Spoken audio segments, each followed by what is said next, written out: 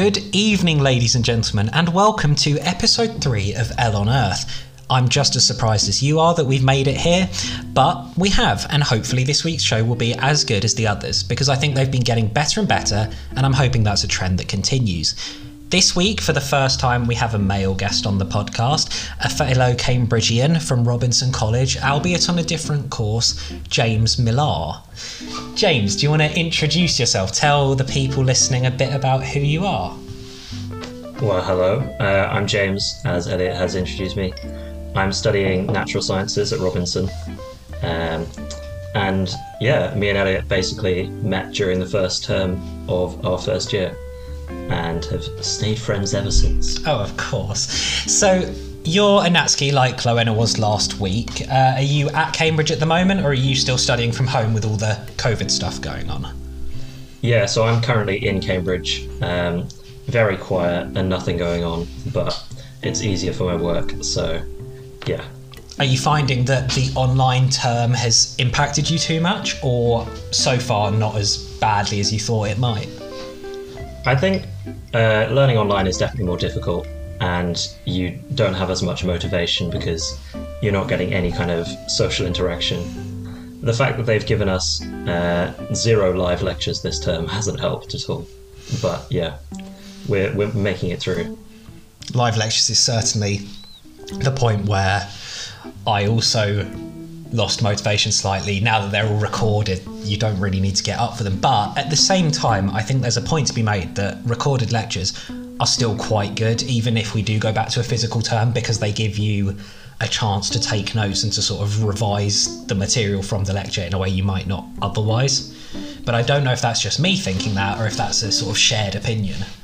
Oh, definitely. I mean, if lectures were all live and none of them were recorded, then I'd have to get up at 9 a.m. 6 out of 7 days a week, which I don't think would happen for the entirety of my 3 terms a year. So I'm quite glad they record them. Yeah. You say 6 of 7 days, that means you've got weekend work as well, does it? I do. Funnily enough, Natskis have Saturday lectures, which, yeah, is not fun, but I'm used to it now, and I've got my routine, so it's not awful.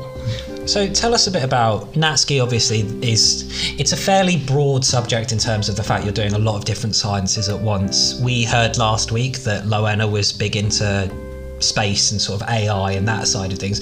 Where's your interest in terms of the subject as a whole? See, I don't know, I would class myself as a different breed of Natski. I don't do chemistry at all, which is quite odd. So I'm very interested in physics and biology, which are 2 very opposite ends of the spectrum. But yeah, one area where they do overlap is something called astrobiology, which is effectively the study of alien life.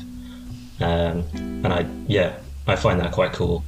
And the fact that we might find something on Mars is very interesting to me. That is very cool. So if you're not doing chemistry as a component, do you have an alternate that's instead of that, or do you just not do it whatsoever?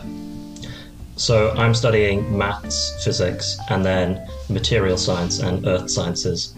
So earth is kind of my last option, and it's effectively the study of rocks, which is sometimes a joke, but sometimes like you actually you don't want to be there at all. But yeah. But I guess you could say you're a pretty down-to-earth guy. Yeah, I guess you could say that. So tell us a bit about, obviously Cambridge is quite an institution. It's usually a lot of people who go there go on to do research or sort of top of their field type things. What are you interested in doing? Because it's nice to look to the future with all the COVID malarkey sort of stunting us at the moment. What are you hoping to go on and do? Is that something you've thought about yet? Was that one of the reasons you applied to Cambridge specifically, or is there plans for the future that you've thought of yet? Yeah, so before applying, I didn't really have a clue what I wanted to do in the future. I was guessing something science related, but then was very much open to other ideas. One thing I've kind of come across in the last month or 2 is consulting, where effectively you get to, as a scientist, using your skills, work on a problem that various different companies might give you to improve the company. and then that often leads to new scientific discoveries in your area of interest. Well, that's quite which cool. I think, would be very interesting. Yeah, I think that's quite cool because consulting is obviously sort of an option for many different subjects. I know one of the big things that was spoken to me about when I was looking at Warwick as an option was consulting linguistically, and that is a company's thing. So would you be, as a consultant in that field, would you be aiming specifically at scientific companies, or would it be more helping with the scientific aspects of more general companies? I think I could do either, but I prefer to aim for scientific companies and keep it kind of, I guess I'd be working with more like-minded people, but then also across the broad range of science, which would be, it'd be nice to work with people from other disciplines and see what everyone else has to offer. It's quite a broad field, I guess, as well. Consulting, you can do all kinds of things, and a lot of the time you can be your own boss if you want to. So it offers a lot, I think. What about sort of PhD type stuff? Are you looking at doing just your years at Cambridge as an undergraduate, or are you hoping to go on and do further study, or have you just not thought about it yet? Yeah, so a lot of NatSkis at Cambridge go on to do a master's, so a 4-year course. So I'm thinking of doing that, partly because first year has been impacted quite heavily. But also, I'll see once I get to second, third year, because thankfully we don't have to decide. But I don't think I'm going to do a PhD. That, scares me a little bit, that you'd have to specify so much about one thing you want to study for a while.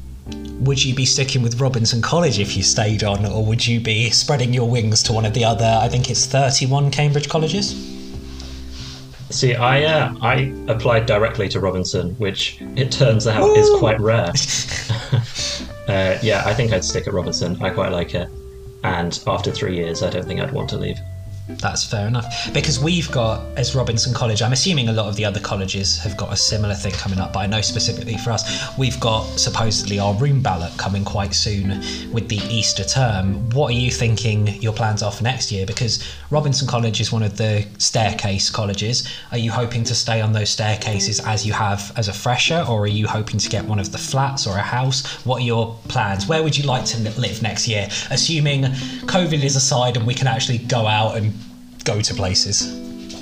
Yeah, so I think ideally one of the houses or one of the sets that they offer, partly because those have ovens and because they're not all on a staircase. But yeah, to be honest, I'd be quite happy with any setup as long as I was near people that I can hang with. And then, the oven thing would be nice, but I think I can sacrifice that for being with my friends. Ovens are obviously one of the big draws. I even saw when we were back in college, because I'm still studying at home, I even spied a freezer through one of the windows, and if we get a freezer, I'll be so set. You make a good point though about being able to hang with people, because so obviously we are friends. That is why I've reached out to you to help me with this week's podcast. But one of the oddest Cambridge traditions, which we haven't spoken about on the podcast, but which I think is definitely one that people might have heard of, or if they haven't, will be very curious to hear about, is our whole college family system. Because that's something we've got to be thinking about, because in theory, we'd have been having our marriage ceremony next term. Do you want to tell people a bit about what on earth I'm on about and what the college families are and how you've approached all of that? Yeah, so normally when you tell people about college families and college marriages, they just find it quite weird. But it's effectively, when you join a college, you are assigned college parents and college brothers and sisters. So that are normally in second year. So obviously once Elliot and I get to second year, we will also have to be parents for incoming freshers. So we are both currently engaged in loving relationships. And I don't know when they're going to hold our marriage ceremonies, but hopefully some formal event next term. Very exciting. It's really one of those things that I don't know about you, but I definitely read quite a few articles about it before I arrived. I know it was one of the things a lot of my friends were saying, oh, do you know about the marriage and stuff? And I ended up reading all the tab articles talking about the do's and don'ts. Like, don't propose to someone you actually like, because it's the ultimate friend zone. And one of the most common things that happens, which I know has happened with me, is college cest, where you marry one of your brothers or sisters from your first year. So I'm marrying our mutual friend Duncan, who's an engineer. Perhaps we'll have him on one day, who also happens to be my college brother. We share college parents. It's an interesting system, to say the least. It's a very odd tradition. It's quite, for people who are perhaps not as outgoing, it's quite a difficult thing to think about. I know it was one of the things I was a bit scared about coming in, was how does this work and how am I going to do it and how are you meant to organise it and Yeah, I think when you're coming in, it seems like quite a big deal, especially with all the articles and stuff that you mentioned. But realistically, all it is one ceremony, and then maybe you take your college kids out to drinks once or twice in Michaelmas. But yeah, I think it's quite a nice system and a way to chat to some of the people in the year above you and find out some of their tips for the first few weeks of term.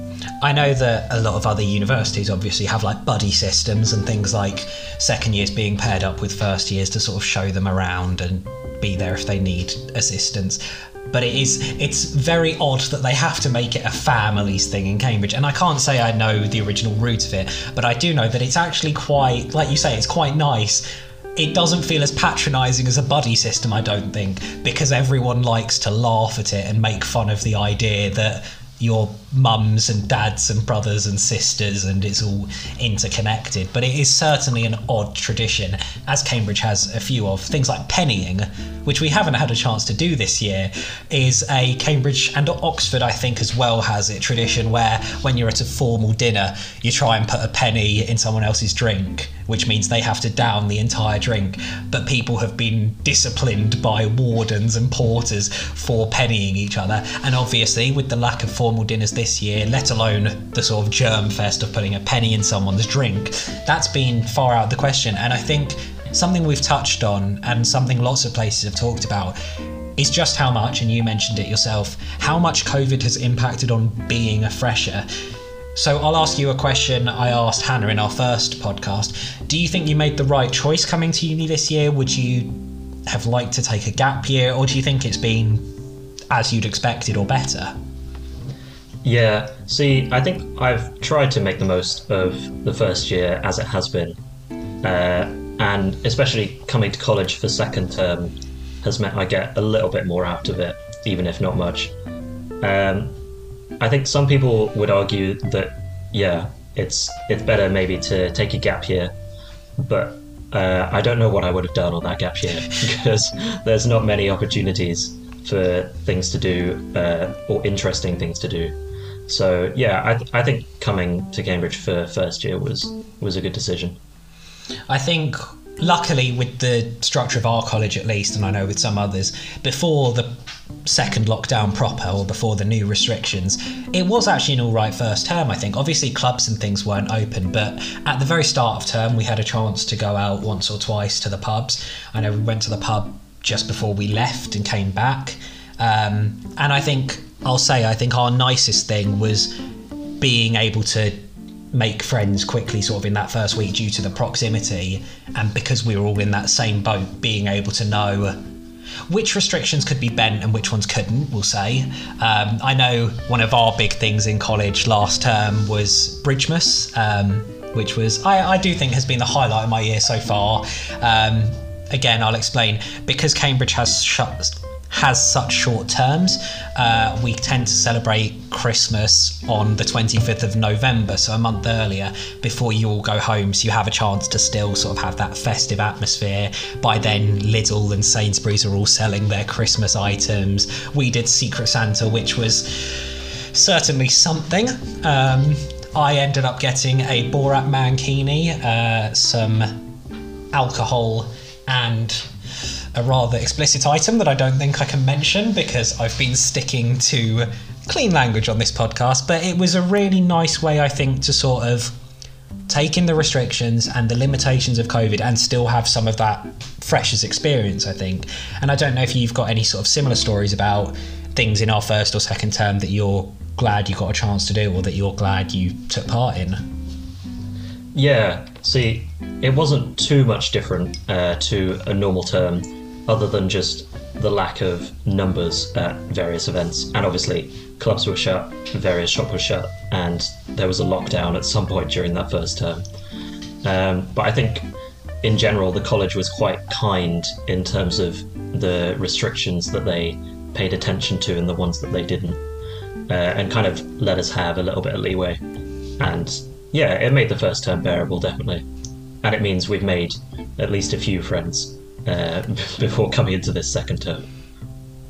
I agree with you completely. I think it was really good that we got a chance to interact and to meet people. I think as much as everyone dreaded online Freshers Week and sort of socially distanced icebreakers and things like that, I think it was actually run surprisingly well, or better than I expected it would be, because it was all run by the student union. And I do think there was this awareness by the college. They were very fair in terms of, don't break the law, don't put people at risk, but we understand that within the college you will want to interact with people. So I think we were one of the only colleges that had our bar open and our common room, which was, I think, especially in those first few weeks, was really important for forming relationships and sort of establishing friendships, and in true uni student fashion, being able to sample the local Lidl's wide range of cheap knockoff drinks. I know you and I are both connoisseurs of fake Baileys and fake Malibu,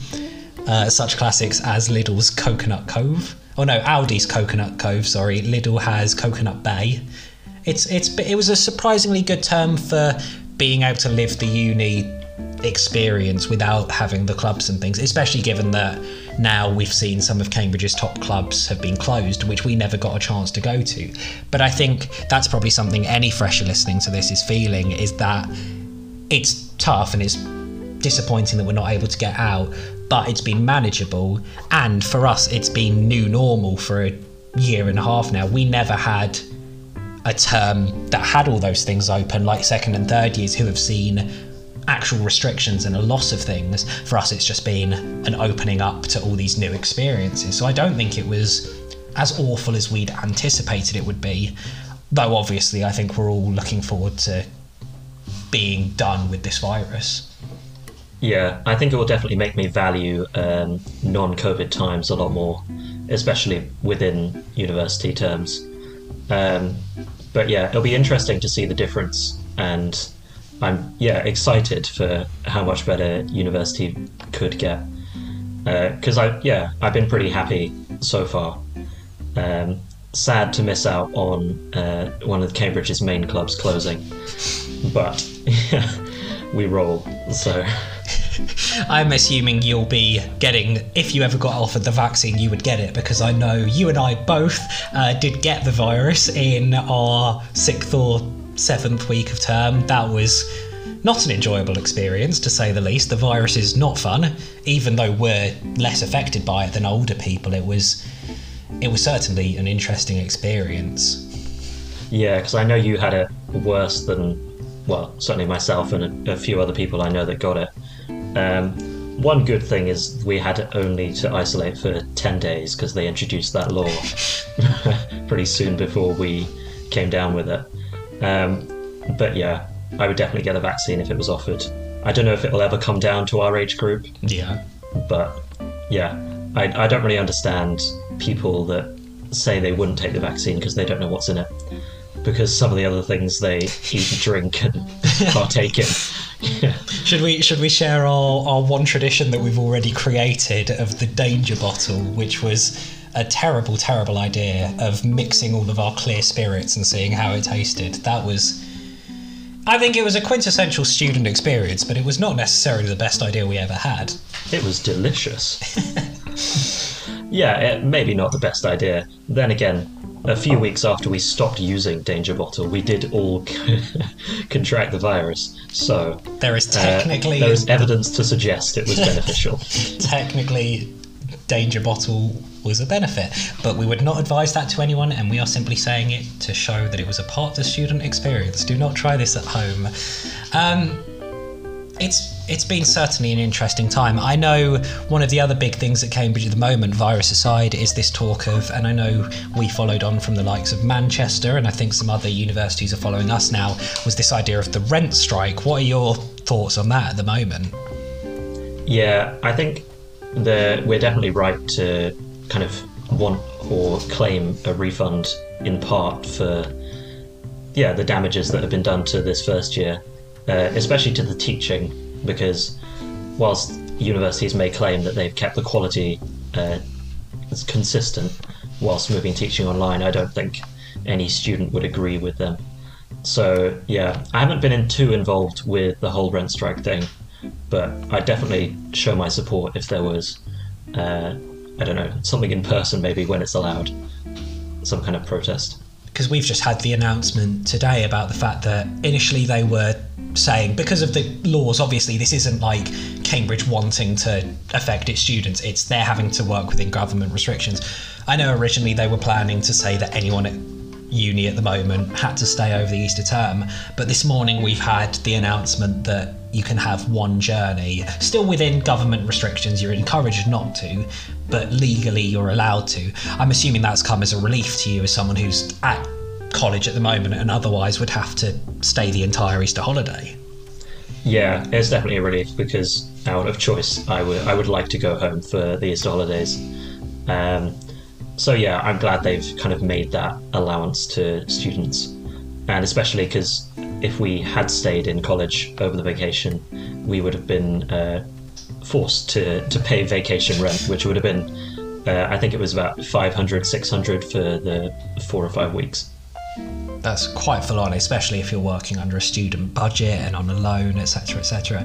I know that that's quite a tough thing that you'd have to deal with, but it's good that there's sort of some allowance in place and that there's understanding. And I can't stress enough the fact that our college have been pretty excellent, I'd say, in terms of it's a damned if you do, damned if you don't situation, and yet they've managed to, I know our student representatives have been excellent in communicating with us and with the college and in sort of discussing ideas.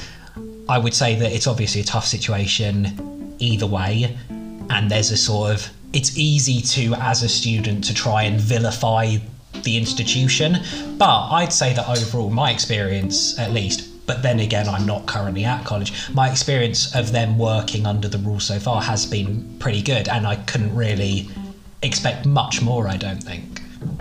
Yeah, I definitely agree.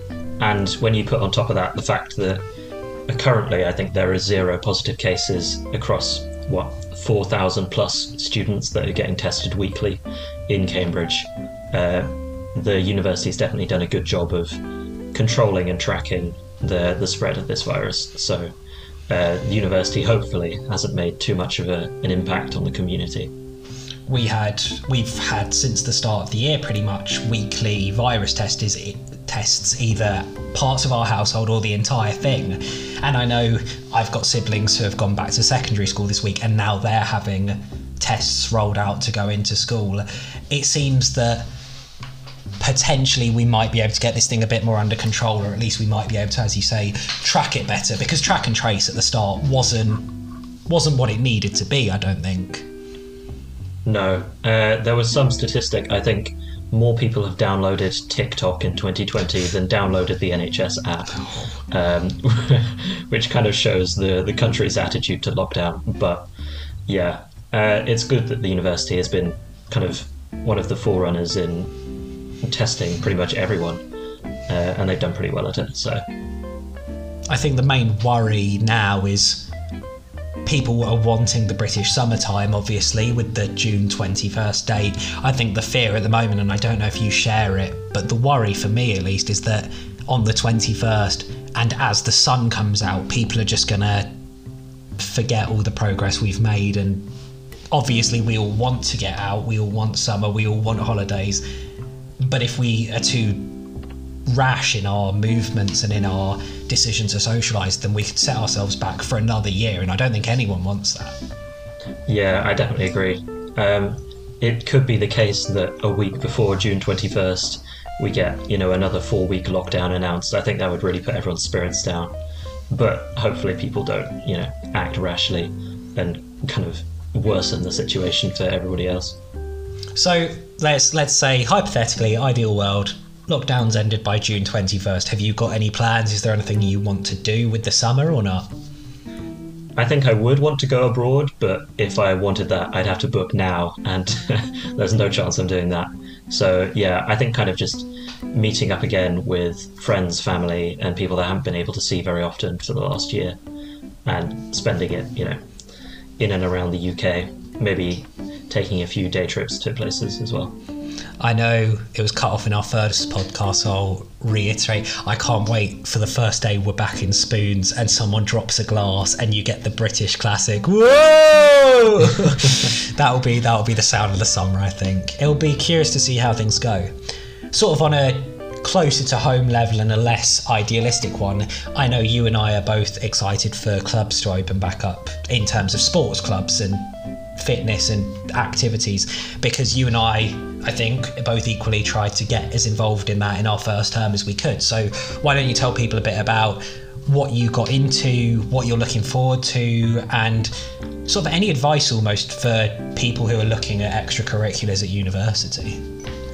Yeah, so Natski is probably one of the busier courses, but in first time I managed to start with rowing and the Robinson Badminton Club, and then if it was on, I would have attended some of the climbing sessions as well, but sadly I didn't get the chance to do that. Yeah, I really enjoyed all of them, and I think it definitely helped me to relax whilst studying a pretty difficult degree. But yeah, I'm excited for when all of that opens up again, and it's just a chance to meet people as well as do something you enjoy.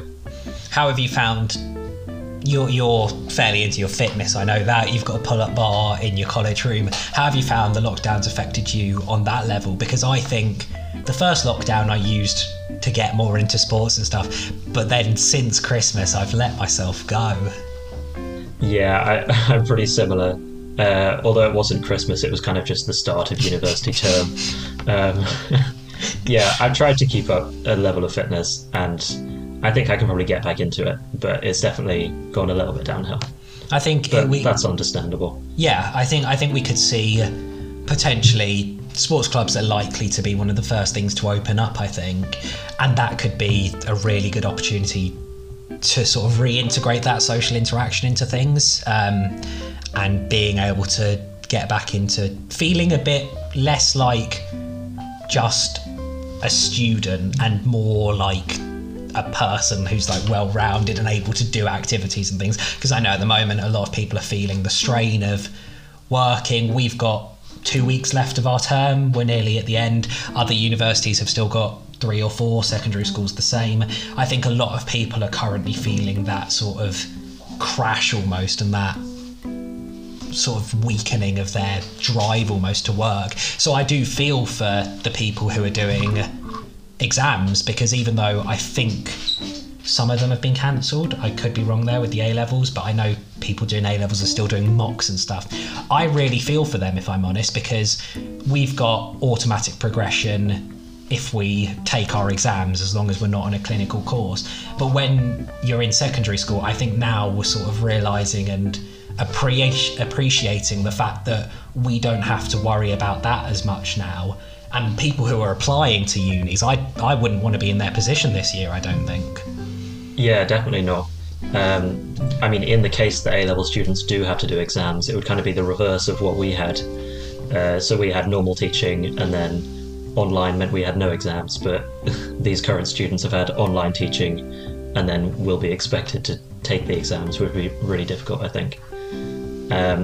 And also the fact that a lot of people from our first year have intermitted, so that will make the applications a little bit more competitive this year.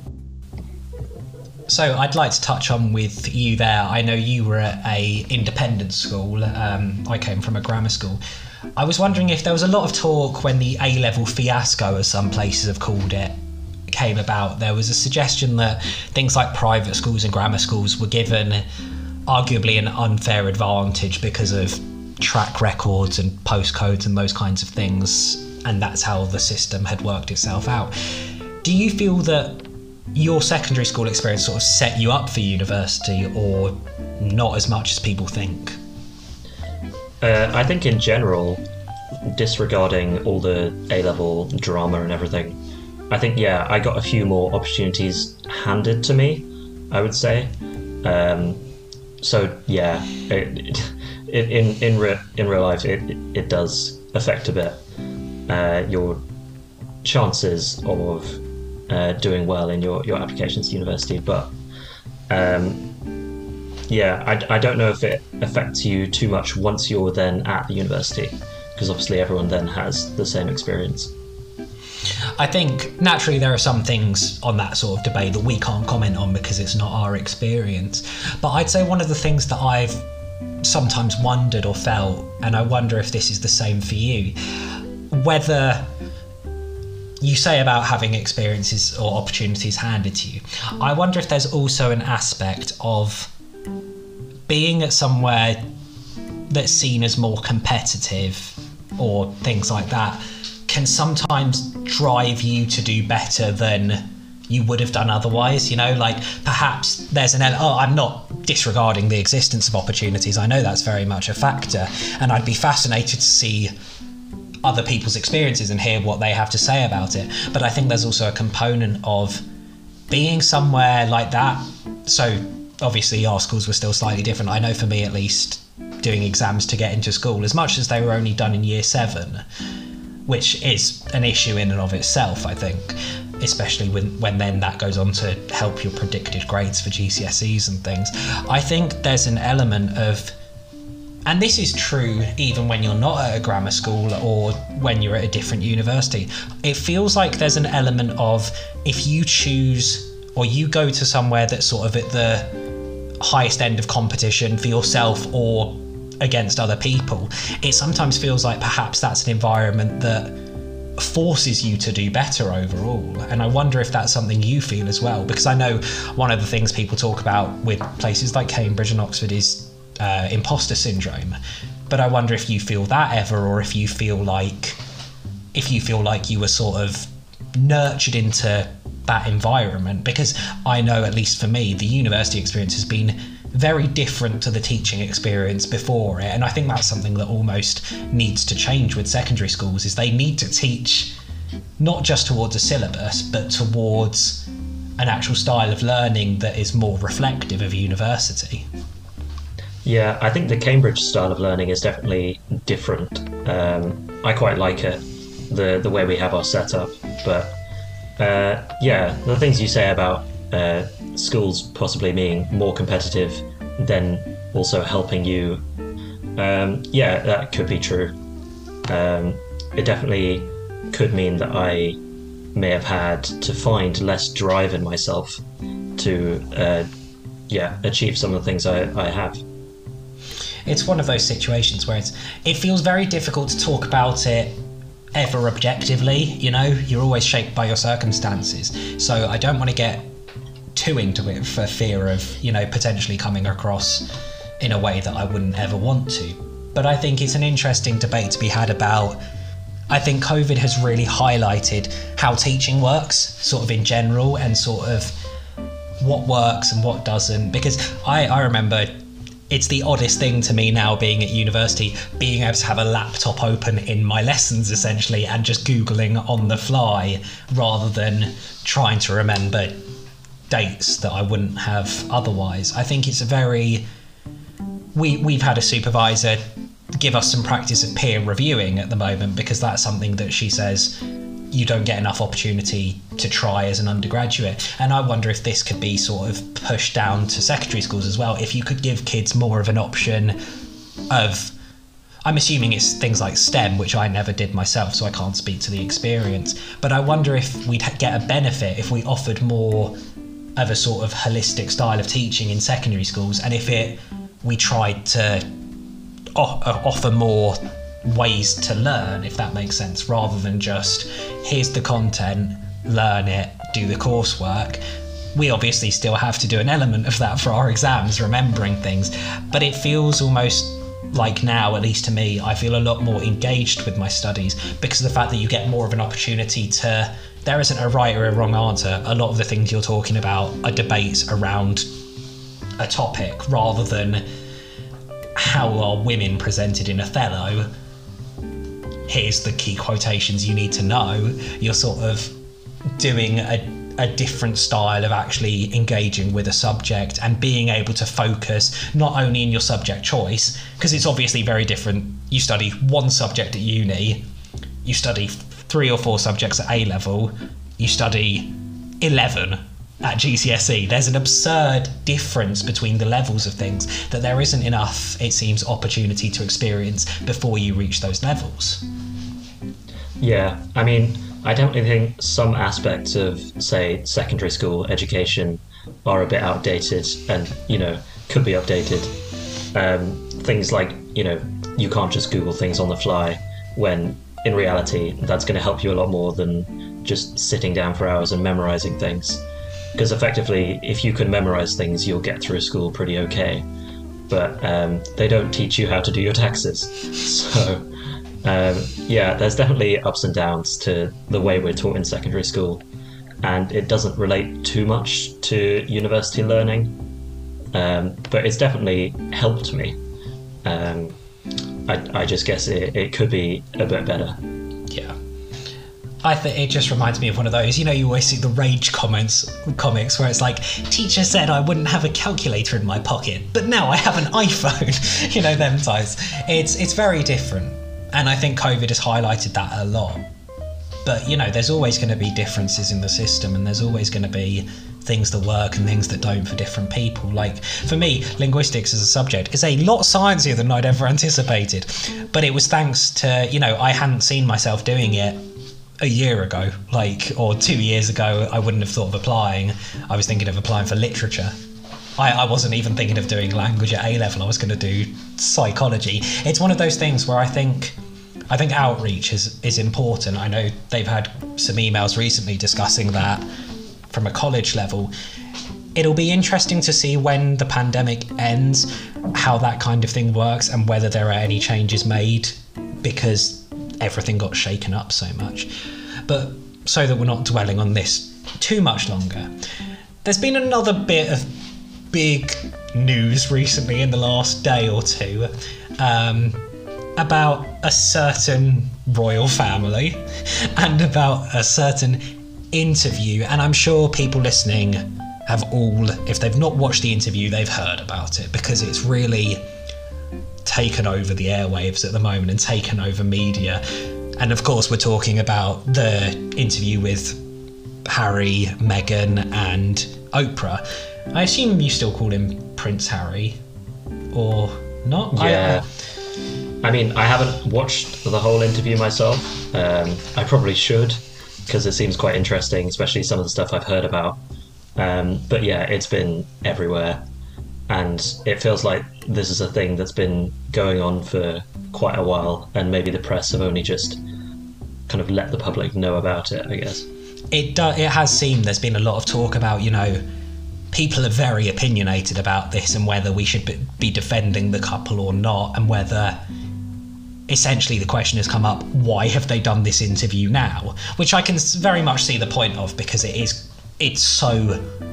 such a big shake-up, and it's such a sort of, not expose, but it's obviously talking about some issues that are very large in their consequence if they're true, or if they're to be believed, or if there's evidence to support them. Things like, obviously, some of the comments we probably don't want to talk that much about because they were very shocking, but I know at least Meghan's comments on mental health I thought were some of the most, not jarring, because I don't know if it was entirely unexpected from such an old institution, but I think those were some of the comments that hit a lot of people hardest and shocked a lot of people the most, about the fact that she went to the institution for help and couldn't get it, or was told it wouldn't look good. And when you add that to comments about the baby and stuff, it does seem like this interview has sort of shaken the very foundation. So I wonder what, you say you haven't watched the whole interview, but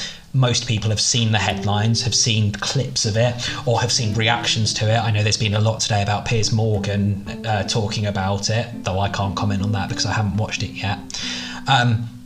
Where would you say this is all coming from almost, or what do you think could be the implications of this interview? Because I think it's currently the thing on a lot of people's minds.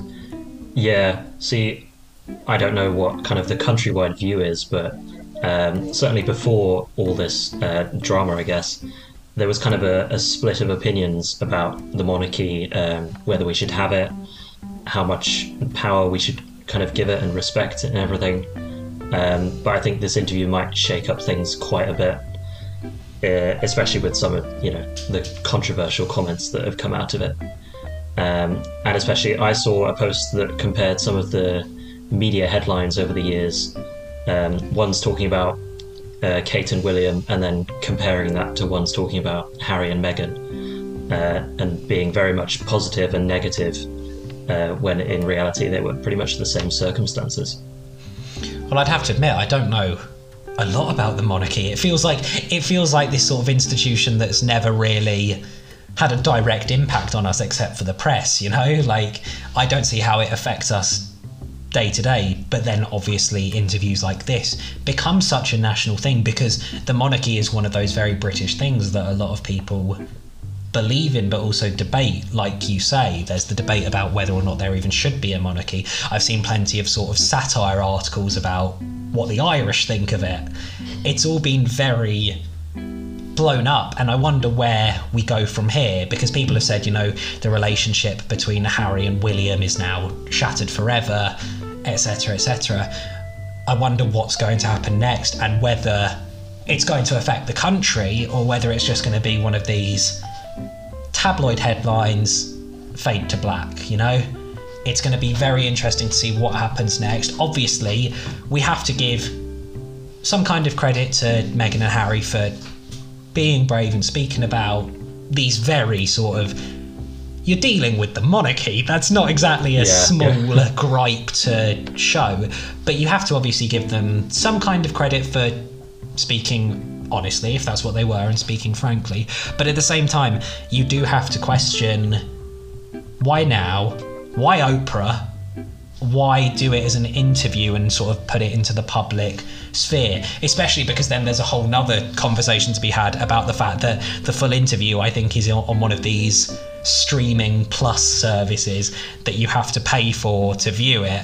It's very much a question of, I myself, I don't think I'm biased either way. I don't know enough to sort of have a real opinion in, they should have done or they shouldn't have done. The most I know Meghan Markle from is just having finished Suits. The most I know about the monarchy is that we learn about their history. But it'll be very curious. And if any listeners ever want to send in a comment about it, it will be fascinating to see what the greater implications of this are and where it goes next. And indeed, whether we're even talking about this in a week or whether it's been pushed under the carpet. Yeah, I definitely think it'll be interesting. It's effectively a clash between the monarchy, which is very traditional and been established for, hundreds of years, and then all these people within that family now kind of turning into modern celebrities with, the spread of social media and widespread media. And I don't know how they must have a plan to kind of handle something like that, but it'll be interesting to see how it plays out, especially with this shaking up pretty much everything. This must have been months in the making, obviously. But then you look at stories from this year, things about like Prince Andrew, and honestly we haven't seen much more conversation about that since it happened, to be honest. And it's one of those things where, is it a tabloid, is it a flash in the pan type story, or is this actually going to have some kind of implication to perhaps not necessarily the monarchical structure, because I think it's too powerful in an institution to just be ended, but it'll be very curious to see how the public reaction changes to the monarchy and also to Harry and Meghan. It's obviously going to create some very strong divides per se, but obviously this won't have been a thing they just did on a whim. This will be something that's been planned and that's been discussed and that's probably had legal consultation. So I wonder where we're going next, and whether, if on the next episode of the podcast, whether it's something that's developed even further or whether it's just been and gone. Yeah, I don't know. It could be something that just kind of goes away within the week. But what the media decide to kind of talk about is very much up to them. So, for example, the Prince Andrew stuff did kind of just get washed down the drain. But if they wanted to talk about that for months, they probably could have done. So I don't know what they'll decide to do with this new kind of drama. I think this is one of those stories where we're going to see most clearly the court of public opinion, and the fact that every day we become more connected and every day social media becomes more powerful. Things like last month, the fact that Facebook just shut off news in Australia entirely for a week or so. It'll be very curious to see, obviously, what's the press going to report, and what are people going to think, and what's going to be done. It's all going to be very different, and things that we probably haven't seen up to this point, because I don't think we've ever really seen anything of this nature of the royals against the royals per se. But it'll be something to think about in the future. I think, though, that's a good place for us to come to an end. We've had a good conversation. I think we've covered all the points we wanted to this week, and I think that's where we'll end the episode. Thank you so much for coming and joining me. Thank you very much for having me. And thank you for sharing your opinions, because I know some of the topics we covered in this week, as relevant as they were, I think, could have been fairly controversial, but I'm hoping we navigated it well. As ever, if anyone listening has anything to say about the episode or any contributions to our discussions, you can send in a message either on my main account or to the podcast account on Instagram. But otherwise, it's been fantastic having you. And things may be bad, people, but it's not always hell on earth. I hope you stay safe and stay well, and that your families are well. Hopefully we'll get through this virus all together, and even if it's a struggle, we will get there eventually. All you need to be doing now is getting through, and as long as you're surviving, you're doing more than enough. I hope you enjoyed this episode of the podcast. I hope you've enjoyed hearing from James, who, if you'd like to plug your Instagram or anything, feel free. If you don't want to, just sign off. I will simply sign off, and thank you to all the listeners for putting up with me and Elliot for a good 45 minutes. Yes, thank you very much. To those loyal listeners who have listened to every episode so far, thank you for sticking with us. To anyone new, hello, be sure to stick around, and hopefully we'll see you all next week. Thank you so much, goodbye and good night.